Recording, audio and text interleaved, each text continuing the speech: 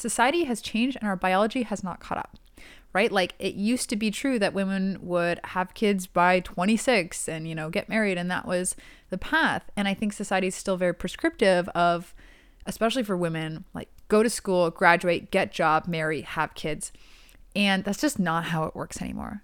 Women are more discerning in their partners. We're focusing on our careers, and we just are taking more time as a species, and our biology has not caught up with that.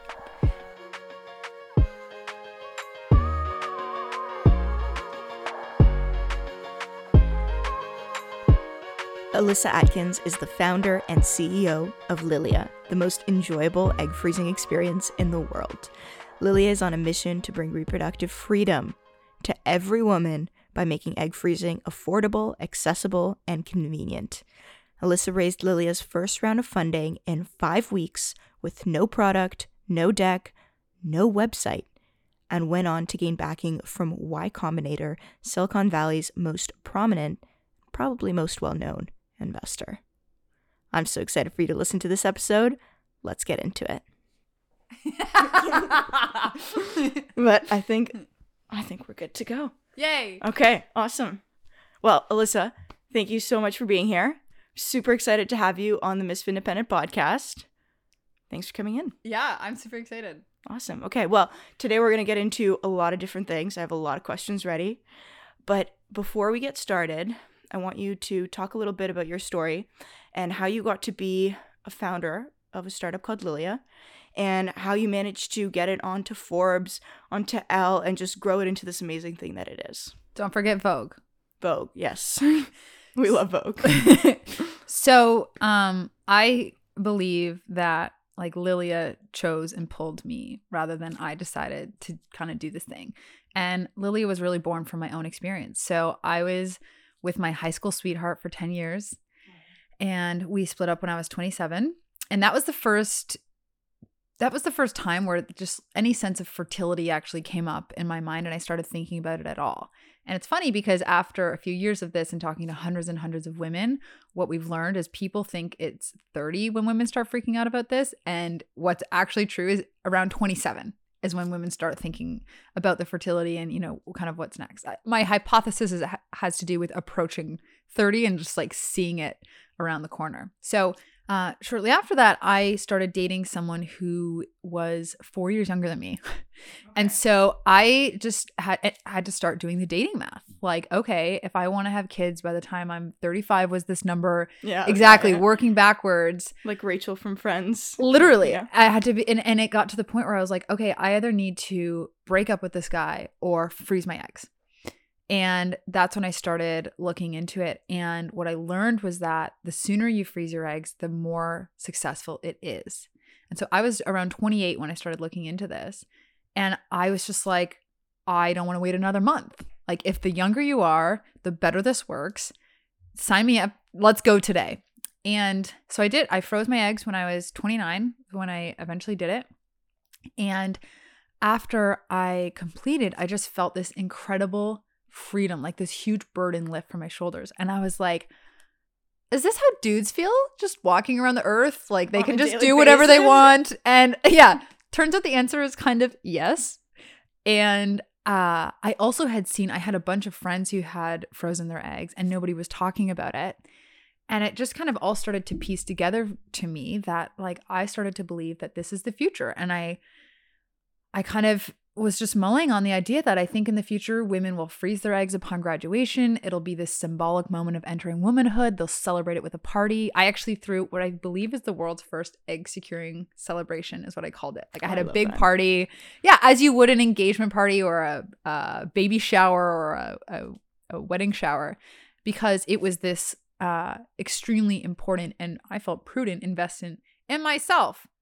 Why can't I celebrate myself for, you know, literally keeping all my options open, opening the doors to my future? So having gone through this process, I felt how arduous it was, how complicated, how I experienced how this process was built for IVF couples and not for young women who wanted to freeze their eggs.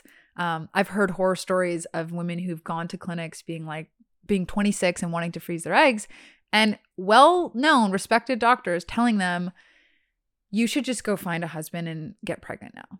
Right. And so I can't believe that happened. Oh my gosh. that literally happened. And so I saw a world where this was this very, I believe that it should be a much easier, more affordable, accessible experience that's celebrated as a part of womanhood, and really shifting it from something that you do in your late 30s as a last resort to something women do in their mid 20s as an investment in their future selves. Actually, and that was another thing I realized was I thought I was doing this for future me when I didn't realize how much it would impact present me. Like, this isn't even only for future Alyssa. If I never use these eggs, it still will have been an incredible investment because it changes how I feel and operate today. And so that was the experience that had me feel like I think I could build something that made egg freezing more accessible, affordable, easier for women. And damn, I better try. That's amazing. I love the fact that you had a party, because I feel like when women do these big things like start businesses, right? Why don't we have like business showers? Why do we always celebrate these specific moments in life? So I love the fact that you celebrated with your close friends. And I'm so surprised that you had friends that had frozen their eggs at that point, because I mentioned this when we chatted earlier. I'm like deep in this process right now. In November, I'm actually freezing embryos and eggs, and something we'll talk about and dive into, like the differences. But none of my friends have ever considered this process. So I want to ask you, what was that like, talking to your friends about it and having them share their experiences? I think I was and am so exuberant about it, that I really created a space for other people to feel excited and share their experience. And this is part of what I think needs solving is women were kind of doing the egg freezing process isolated and alone and quietly because there was this stigma that like, oh, if I'm freezing my eggs, is something wrong? Have I failed at something? And the honest to God truth is I remember having that moment myself. Like, I am queen freeze your eggs, very firmly on this team. And yet I remember the first time I did it, going through the process and giving myself these hormone injections and feeling like, did I fail at something? And this is what a lot of women feel and needn't, right? Like, egg freezing is not something you do because you've failed at something. All that's happened is society has changed and our biology has not caught up, right? Like, it used to be true that women would have kids by 26 and, get married, and that was the path. And I think society is still very prescriptive of, especially for women, like, go to school, graduate, get job, marry, have kids. And that's just not how it works anymore. Yeah. Women are more discerning in their partners. We're focusing on our careers, and we just are taking more time as a species, and our biology has not caught up with that. And so talking to my friends and even women considering it now, a big emphasis is on, this is something you do because you are prudent and want to keep all options open. And it's not something you do because you failed at something or you're behind. That's one of our learnings, again, in talking to hundreds and hundreds of women about this, was no matter what age a woman was, no matter how successful what she had accomplished, everybody has the same narrative. By X age, I thought I'd have.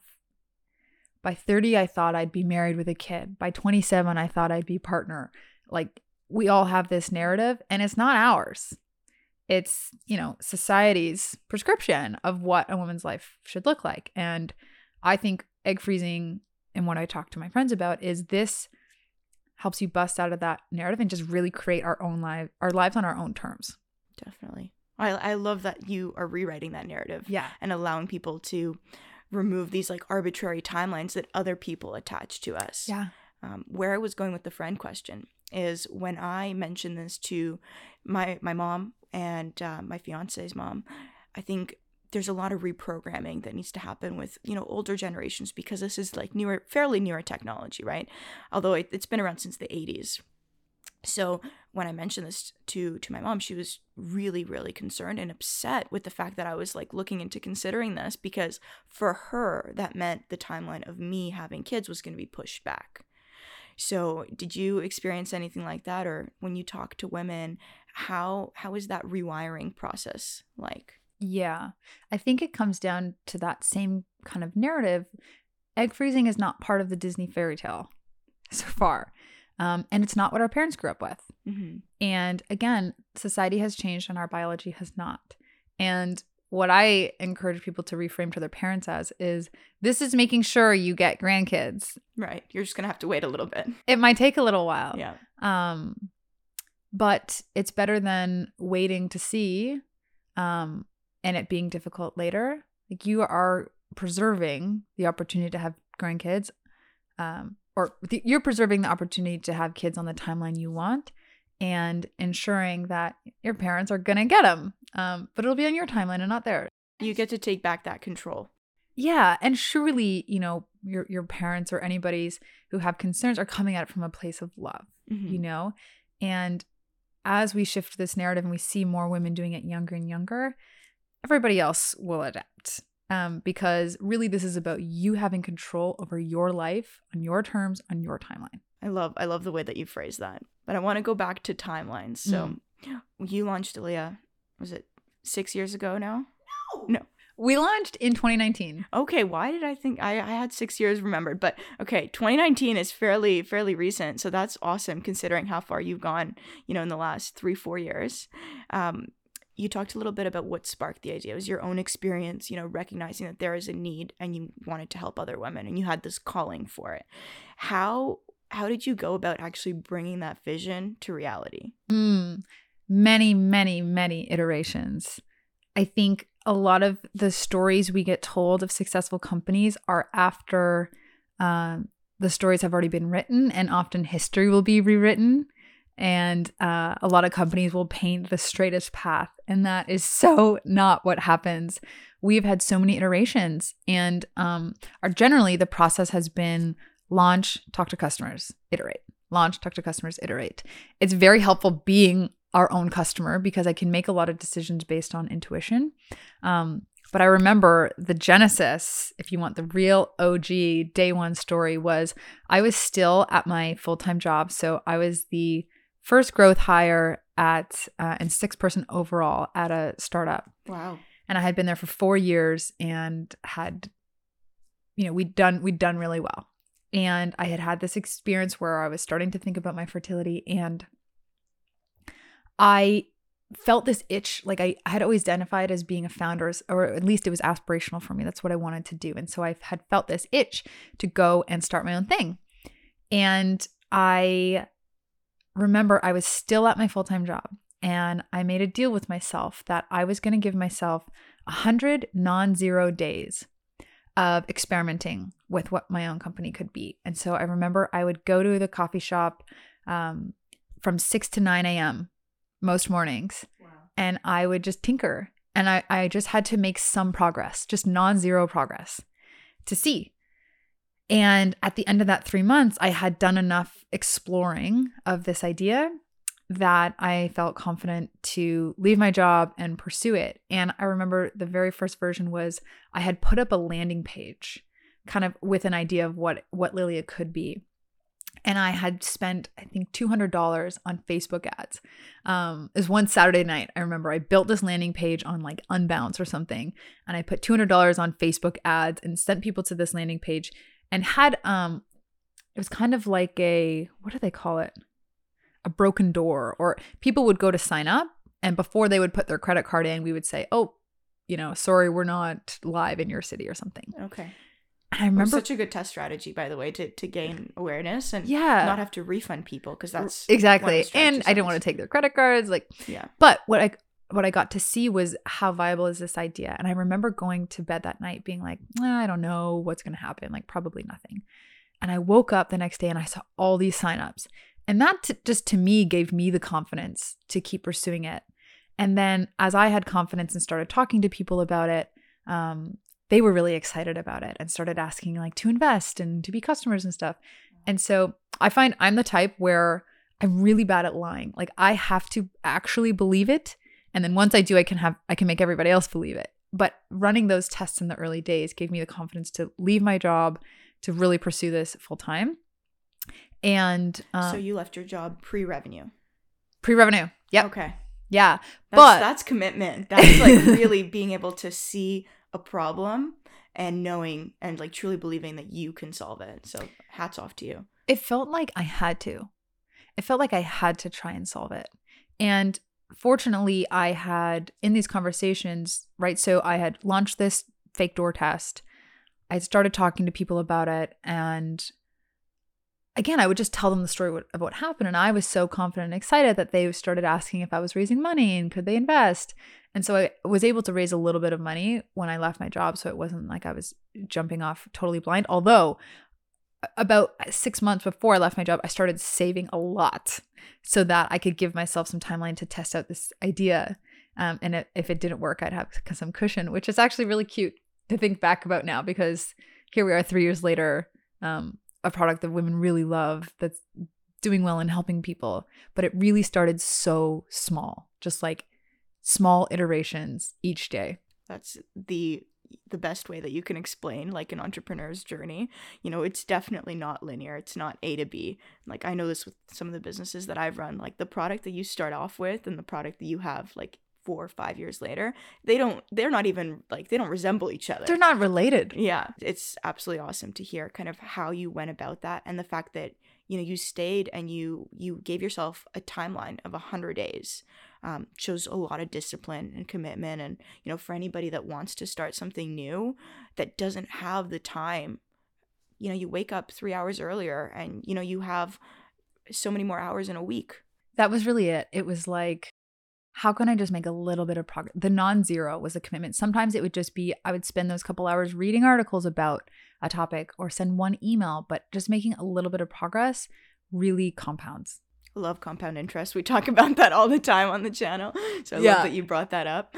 But it's incredible. So you were working on this part-time, giving yourself the time and space to figure out exactly where it was going to go. Then you started raising money. And I think that's a really exciting chapter in a founder's life as well, because, you know, being a woman going after venture capital money is really difficult. So what kind of challenges did you have throughout that phase? And do you have any lessons or anything that you want to share?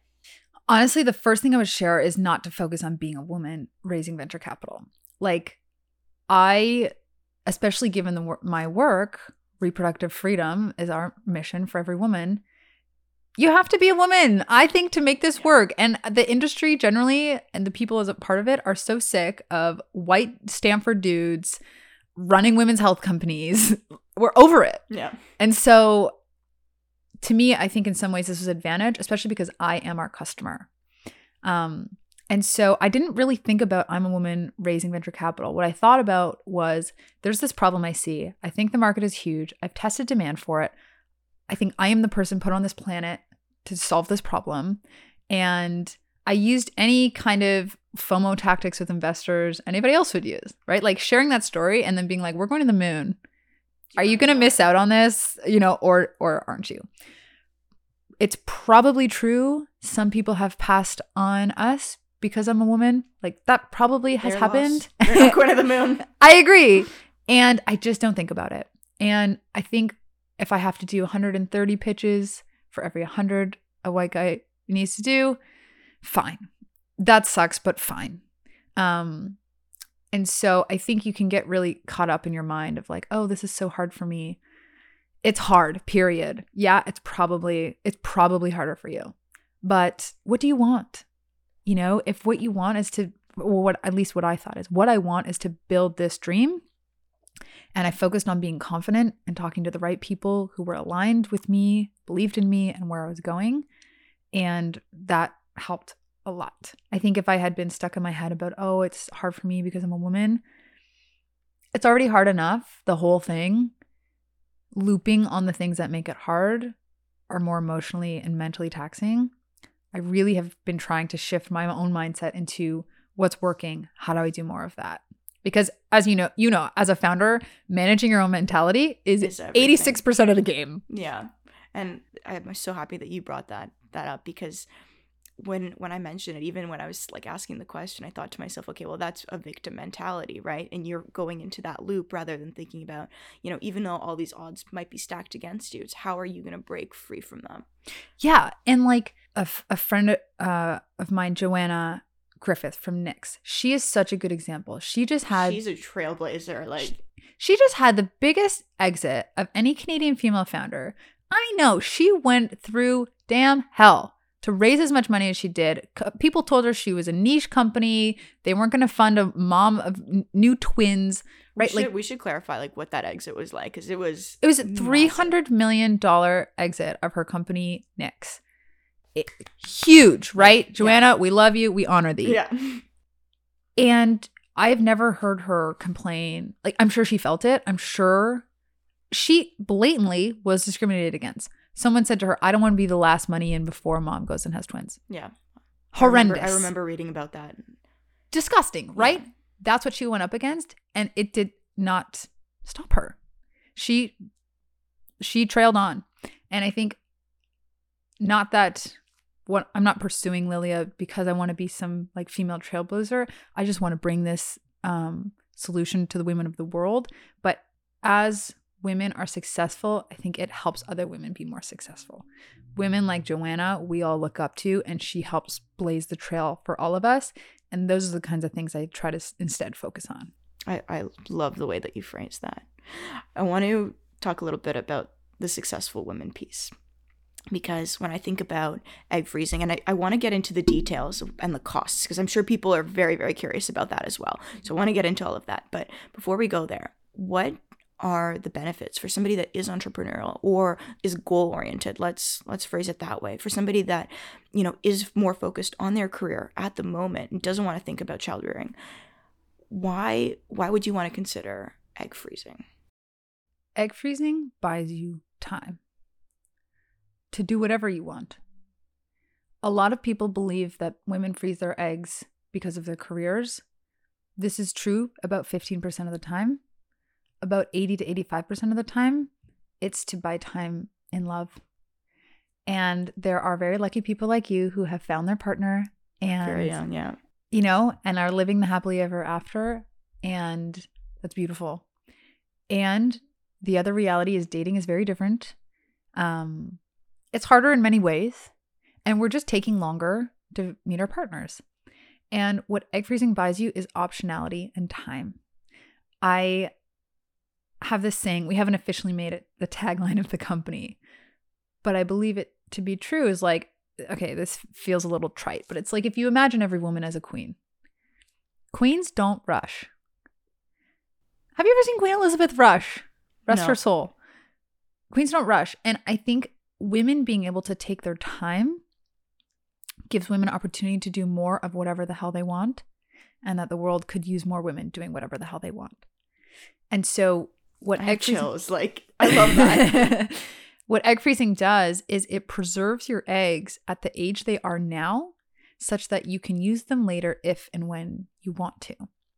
And what it does is it removes that pressure, that nagging in the back of your mind of the biological clock. We feel it. It sucks. I hate it. I feel like every woman experiences that. We all do. We all feel it, whether we've made it or not. It's a nagging, and it's quiet, but it's there. It's like a dull, consistent ache.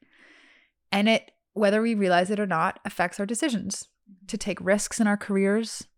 It affects who we choose and when. I'm 32, and my former partner and I split up just over a year ago, and I have taken the last year to be with myself. This is something I was terrified by the way. I had never spent extended periods of time alone. I didn't know how to enjoy myself.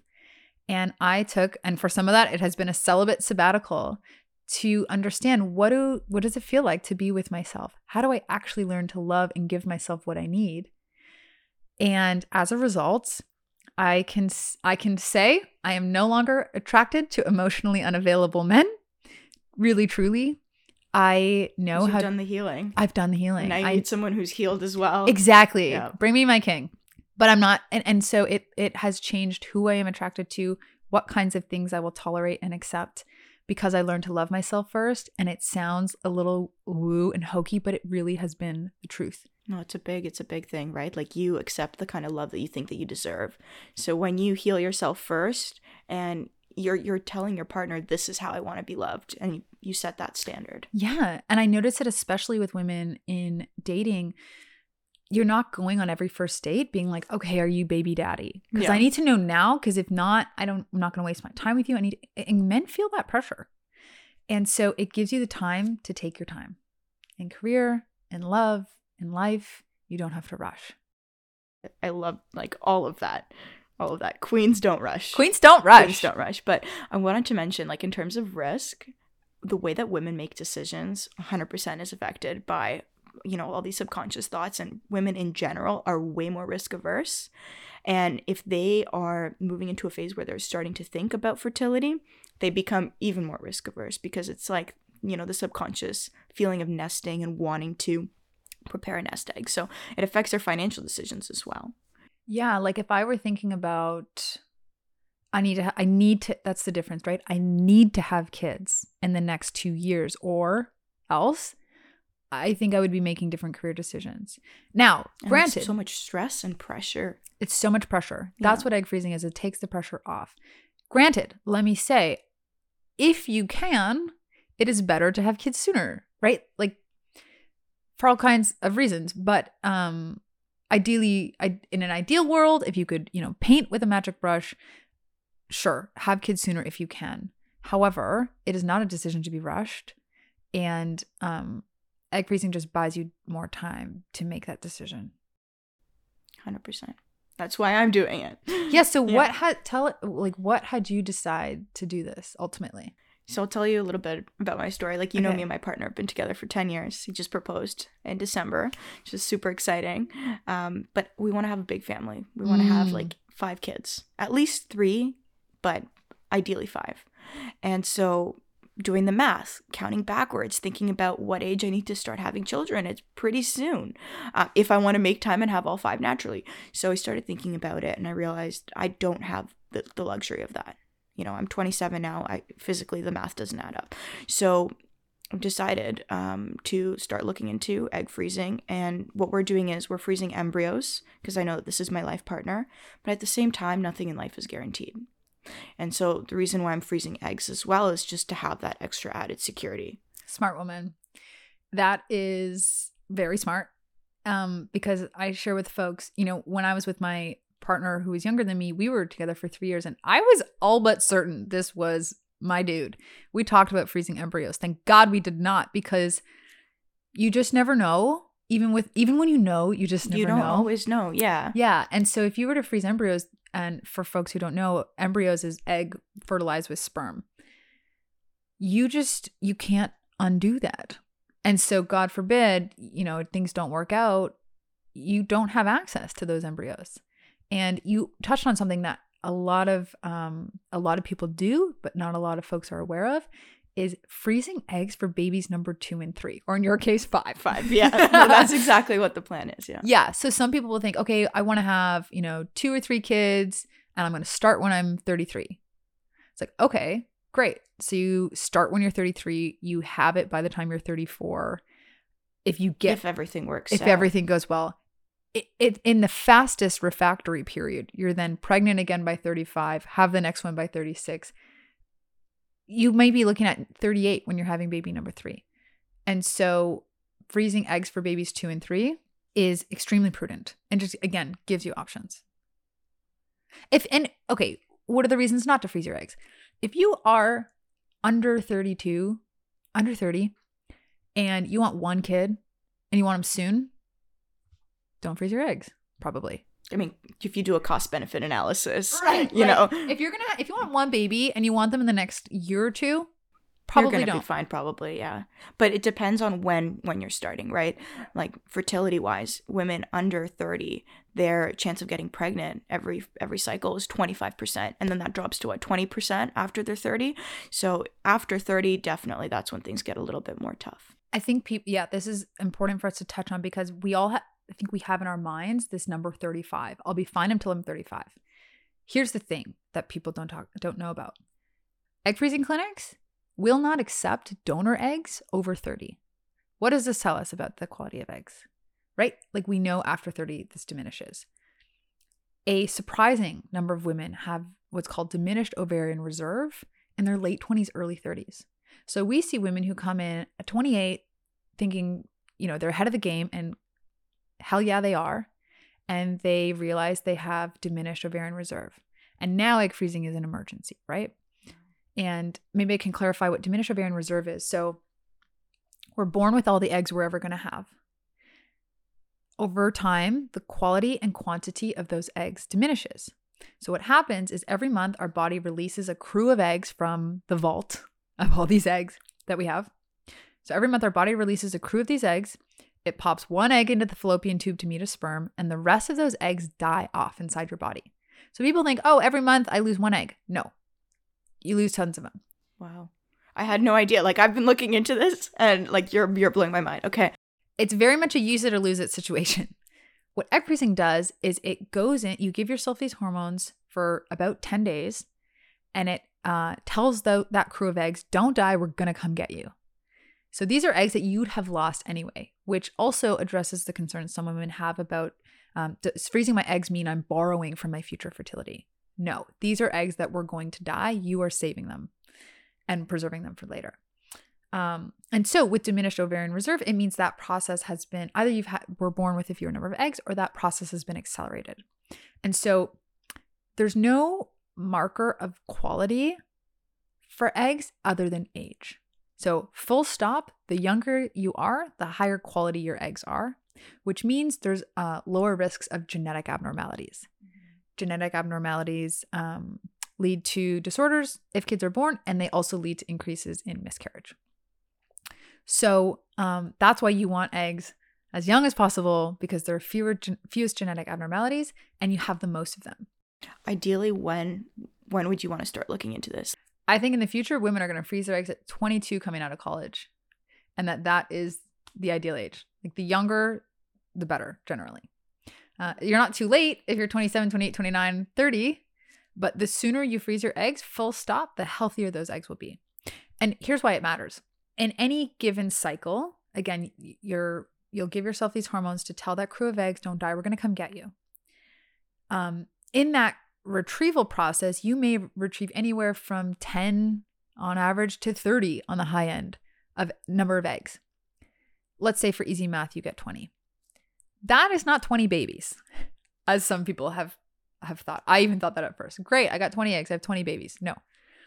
You can imagine it like a funnel. So there's the number of eggs retrieved, and then not all of those eggs retrieved will make it to being frozen and surviving being thawed. Not all eggs that are thawed will survive being fertilized with sperm. Not all of those eggs fertilized with sperm will survive genetic testing. And not all of those embryos that are genetically tested will survive being planted in the uterus, turning into a live baby. And so you can imagine 20 eggs might be 2 babies if you're under 30.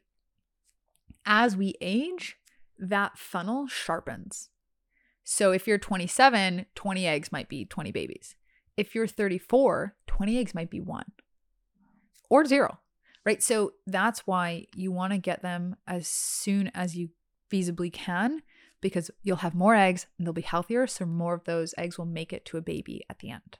Yeah, 100%. I love the visual of the funnel too, getting exactly. Smaller. Definitely. Okay, so not to scare anybody that's over the age of 30. Certainly not. God, no. This is really all to inform and never to scare. I refuse to put pressure on women, right? Like, we're selling freedom. And so the last thing I'm going to do is make you feel pressure. You've already got it from everywhere else in your life. But I feel it behooves us to inform women of the truth. And, people ask, when's the best age to freeze your eggs? And a lot of clinics or doctors will answer with financials in mind. Well, if you're 37, that's when you're most likely to come and use them. I think the fallacy around that is that, again, that egg freezing is only for future you. When you factor into the way egg freezing changes how present you can behave, make decisions, and careers, love, like we talked about, the sooner you can do it, the better. Of course, it can be cost prohibitive, and that's, we should talk about that. When I froze my eggs the first time, I was on the cusp of feeling like I wanted to be a founder, right? So it was not an insignificant investment. And I took out a low interest line of credit to basically give myself my own little baby loan, because I just knew I wanted to do it. I wasn't going to have kids soon. I wanted the option later. I actually didn't even know if I wanted kids for sure, but I wanted the option. And so there fortunately are a bunch of financial tools out there to help folks. And that's the reason if anybody says egg freezing, do it later, it's because they feel there's a risk you might not use them. That's true. It really depends on how you want to feel today. End rant. So I think it's really smart that you brought up the fact that you had given yourself this little baby loan. I think the biggest reason why women don't do this is because of the misconceptions around cost, where they think it's a lot more expensive than it actually is. A lot of women don't know that there's employer benefits that cover it. So one of the reasons why I started looking into this is I found out that my new employer has a very, very helpful coverage plan. And that's what sparked, I always had this thought that it's something I want to do, but that was really the big catalyst. Cost-wise, people take out massive loans to go to school, especially in the States, right?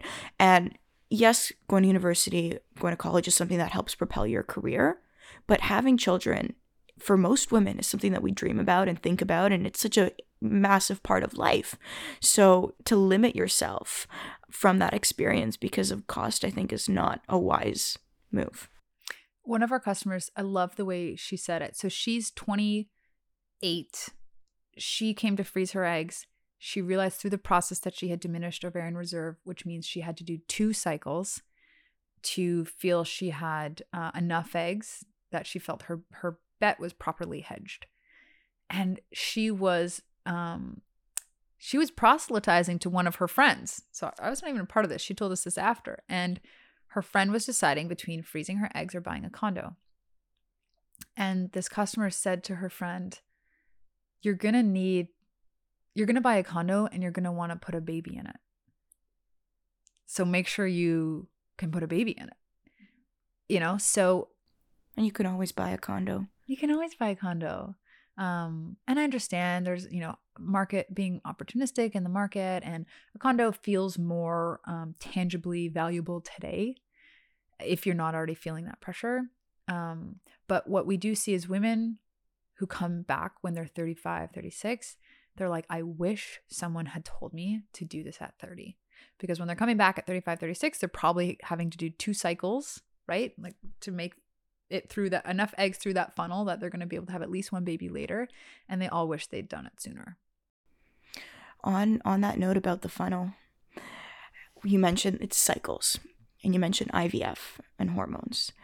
Walk us through what the steps are if you're looking to freeze your eggs, if you're looking to freeze embryos, and then the costs associated with each kind of segment so that we can look at what the costs look like on a broad spectrum. Perfect. So the first thing I would say is people think egg freezing is months and months because that's what we see happen with IVF. Egg freezing is 2 weeks, 12 to 14 days. You can do anything for 2 weeks, is what one of my friends said to me. So here's what happens. For 2 weeks, you're going to give yourself these hormone injections. Sounds scarier than it is. What these hormones are doing is mostly, well, I won't get into what the actual hormones are. It doesn't really matter. But mostly what you're doing for these 2 weeks is giving yourself these hormone injections that remember that crew of eggs, don't die, don't ovulate, we're going to come and get you. And so what this looks like is you basically will grab your tummy fat, you'll poke it with a little needle. Sounds scary because we're programmed not to want to poke ourselves with sharp objects. And so it's more of a mental game. And you'll wonder to yourself, how are they trusting me with this? I should not be trusted with this. But I promise you're fine. You can do it. Millions of women do. And so you'll do that for about 10 to 12 days. During that 10 to 12 days, you'll also go into the clinic for about 3 to 5 appointments. So plan for it, every few days. And they're going to do blood work and what's called a vaginal ultrasound. So it'll be a probe in your vagina where they go up and they look at your ovaries. And what they're doing is seeing how your body is responding to these hormones.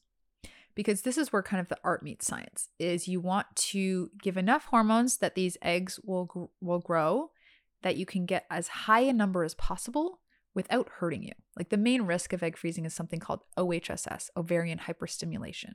It's more common in young women. And you want to try and avoid that while maximizing the number of eggs. So that's what these appointments are doing. That's what these hormones are doing. During that 2-week period, there's some lifestyle changes.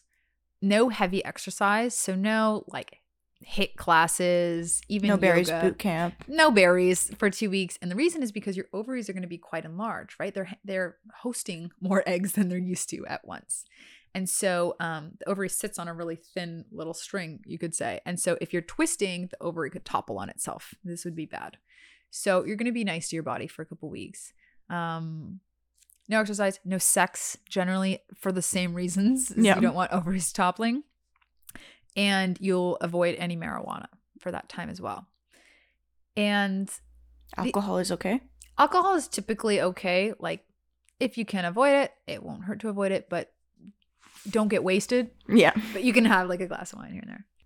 The cannabis side is really interesting. So when I have been in appointments like with my fertility doctor, she's asking all these different lifestyle choices. And then there was the question of if you smoke. And, it's something that a lot of people indulge in. But I was just curious as to why all these questions are in the questionnaire. And she's saying that for people that use cannabis, for the sperm side, so because, again, I'm going through the embryo process, sperm is mutated and it's like drastically affected by cannabis. And the fact that it makes your sperm lazy, it can change the shape and the actual sperm count as well. So if there are any men listening to this, that's something that you should be aware of 100%. Yeah. And if you do use cannabis regularly, THC especially, they'll advise you to come off for 3 months before. And then for those 2 weeks, I would say everybody has different symptoms. Typically, rule of thumb is whatever you get for PMS is probably what you'll get. So sharing TMI, I'm happy to do. I know for me, it's like I get bloated, my boobs really hurt, I'm much more tired, and those are kind of my symptoms, and everybody's different. But you should expect to feel like a little bloated. Your boobs are probably going to be a little sore. You're going to be a little bit more tired. Hopefully not more irritable. That's something that I've been, really, really conscious of. You might be. Honestly, you might be for 2 weeks because it's tiring. On the flip side of that, though, I will say I have never felt more connected to my body than in those 2 weeks. I feel I learned so much about it. And I remember the night before my retrieval, just laying on my bed and having my hands on my, ovaries, womb, this area, and feeling like these are my future son or daughter in here. Mm. Yeah. And I remember going for the retrieval and feeling like I was going to miss them, And so it just felt like I was growing something that could eventually be my child. So that actually felt really, really quite nice. So 2 weeks, hormones, clinic appointments, PMS symptoms. And then they do the retrieval. Yes. And then you're going to go in for the retrieval somewhere between day 12 and 14, sometimes 15. And if you're in Canada, they will give you a fantastic cocktail of drugs. I did my first retrieval in Canada, and I remember, I don't remember it. What they told me after was that I was singing happy birthday to my eggs as they were coming out. Like I was just having a time. I don't remember any of this. I didn't feel any of it. They should have filmed you. That's hilarious. Yeah.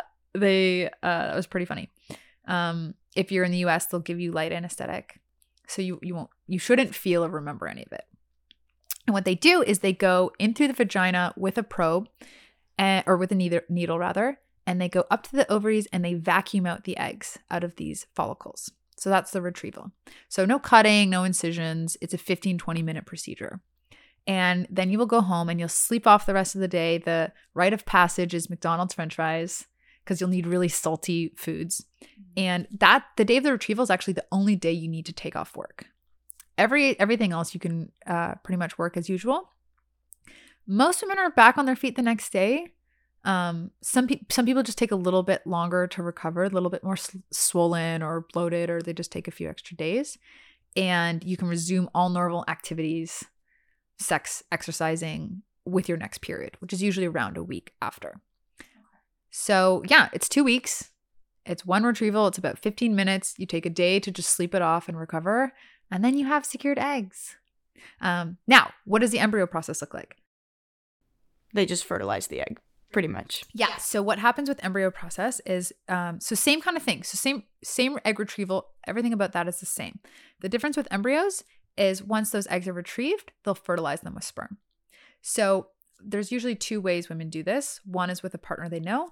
The other we've seen a bunch of is with a sperm donor. And so when you're freezing embryos, you'll retrieve the eggs in the same way I described. You'll fertilize them with whichever sperm you like. Those embryos will grow in a lab for a few days, and then they'll be genetically tested. And so the difference is with embryo freezing, you know kind of a priori how much further along the funnel your eggs have gone, right? And so you can freeze then that genetically tested embryo. With eggs, they're so fragile, they're single cell, that if you test them, you break them. And so you can't test them ahead of time. That's why age becomes so important, because that's the best test we have for quality. So that's the main difference. And then IVF is the insertion of that embryo. So people who are doing IVF, they'll go through this whole process. The difference is they're trying to get pregnant now. So they'll put the embryo in their body imminently. Yeah, with us egg and embryo freezers, we want to use these embryos later. So they're stored in liquid nitrogen is how they're frozen. And then when you want to implant them, you'll come back later and have them implanted in your uterus. So big question that I had is, how long are eggs and embryos viable for? So when you store them, how long do you store them for? We believe forever. Okay. So there was legislation in the UK that put a limit on 10 years. And the scientists were like, this is nonsense. We know they're good for more than 10 years. Why are you limiting women's viability to use these? And so I think it actually just got struck down. And so as far as we can tell, they're good forever. They are suspended at that age. One more important thing to call out about this is that our uterus, like a uterus, can carry children for much longer than an egg is. How can I say this? Uteruses have a longer lifespan than eggs. Yeah, that's a really good way to say it. So, if you freeze 26-year-old eggs and you put them in a 40-year-old uterus, you have the benefit of 26-year-old eggs. Like a uterus can still carry at 40, whereas eggs are the more precarious of the two. I didn't know that. That's really, really cool to hear. Yeah. So, okay, costs. So, what I can tell you is typically it depends on the city, on the clinic, right? So typically for embryo freezing, you're looking at $22,000 to $25,000. Egg freezing, you're looking at $10,000 to $15,000. If I may, with Lilia, we spent the last couple of years figuring out how we can cut those costs down. And so with Lilia, it's $9,000 flat, and embryo freezing is $15,800, I think. And part of those costs are the medications and the clinic. And I would really implore people not to be mistaken by a more expensive clinic, or rather not conflating a more expensive clinic with better quality. We've not seen that in the results. And I know for a fact that some clinics will purposely charge more as as marketing positioning. Yeah. And so that's what it costs. And a lot, especially in the US, there's tons of financing. Like there are fertility, egg freezing, and IVF specific companies that do very close to 0% financing. Wow. That's huge. Yeah. That doesn't exist. So that's really, really awesome. We were talking about the fact that they're viable forever. One of the big costs that I was looking at is the actual freezing and keeping them stored. So there are storage fees. Do you know how that differs between, like, the majority of my audience is in the US or Canada? So what does that breakdown look like? Yeah. So you're going to, if let's say on the least expensive side, say you're doing it with us, it's $9,000 for egg freezing, $15 and change for embryo freezing. Storage is then between $800 and $1,000 a year. So it actually works out to be the cost of a monthly phone bill, basically. When you break it down like that, it's pretty impactful. The fact that it's money that you spent. Like, think about how many women do a Zara haul or, spend hundreds of dollars on clothes that they wear 3 times. And this is preserving your future fertility. Oh, yeah. When I get my egg freezing storage bill, I'm like, great. That's the cost of my freedom. Yeah, and that's priceless, I would say. I have spent money on way worse things than egg freezing or my storage. That's for sure. So when I put it in the context of what this is buying me now, the freedom I feel to, like I said, take my time, to me, it's been money extremely well spent. I have to agree. You talked a little bit about what Lilia can offer from a cost perspective, but I want to dive into what your core offering is. So walk me through what else Lilia can help with. Yeah. The main reason people use Lilia, they tell us, are 3 reasons. 1, cost, although to my surprise, that's not the number 1 reason. 2 is convenience and ease. And 3 is support. So if you're not using Lilia, you will have to call or email a clinic. It'll take a couple business days for them to get back to you. You probably have to wait a few months just to get a consult. I've been there and I've done that, and it is a long process. It took me 9 months from the time I inquired to the time I froze my eggs. With Lilia, you can freeze your eggs, be done with the process sooner than you can get a consult anywhere else.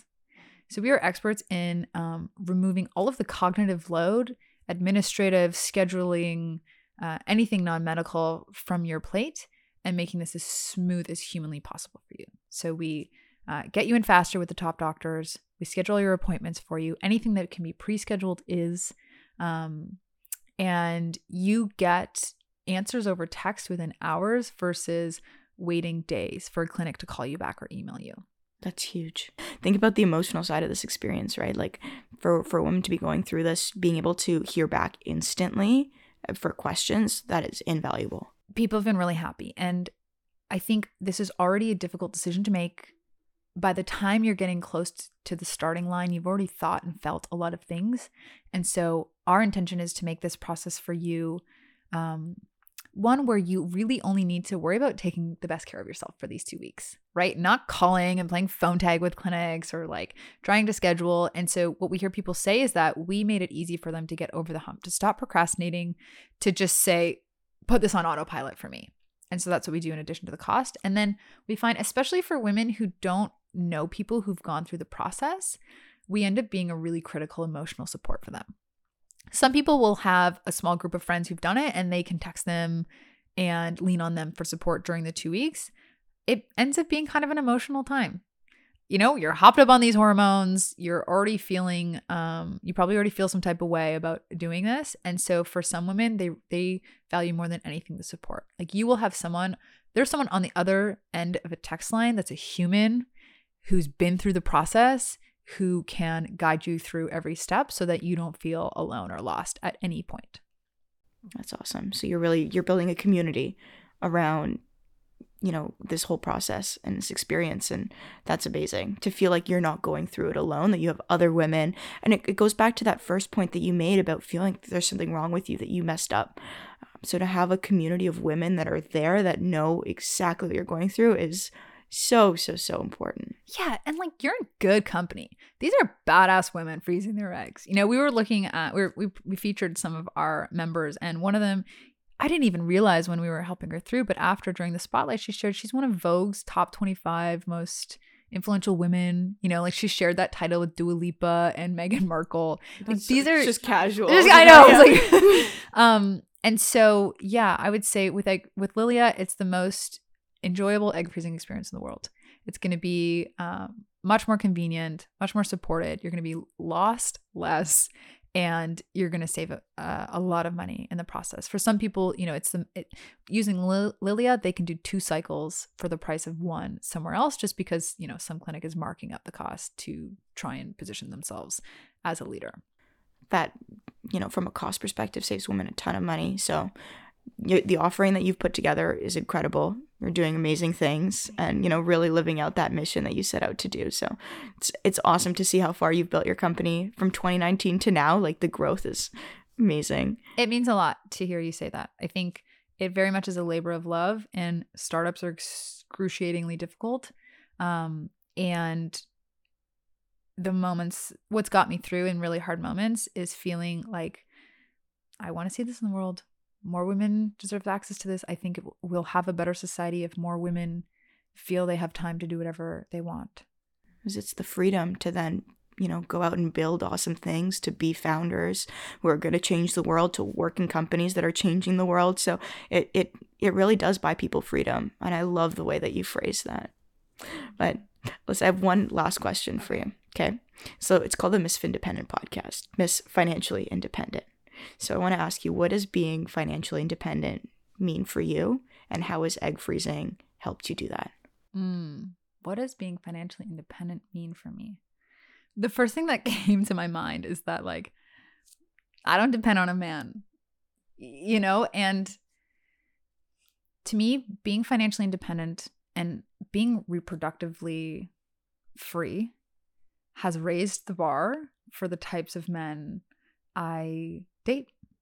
Again, I find myself unattracted to emotionally unavailable men, intolerant of negging or people who are treating me as anything other than an absolute queen.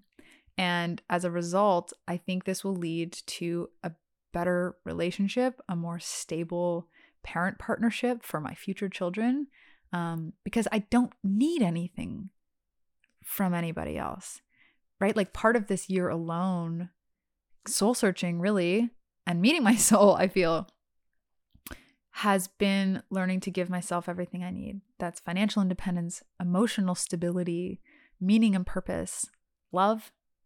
And when I have all of those things independently, choosing a partner becomes a matter of who I prefer and not somebody I need. And I think that lets me really raise my bar.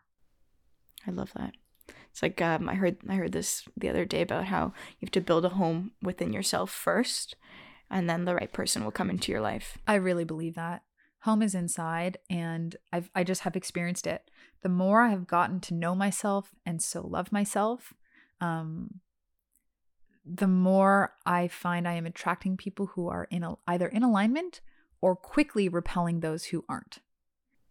I think that's a beautiful note to end this off at. There's so many amazing lessons in here, just from the hustle and grind of, committing to non-zero, giving yourself 100 days of discipline, talking about all the benefits that egg freezing can do for women. So the biggest takeaway that I took from this is that queens don't rush.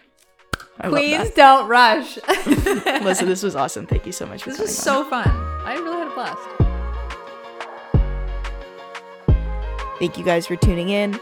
I hope you guys enjoyed that conversation with Alyssa Atkins, the founder of Lilia, as much as I did.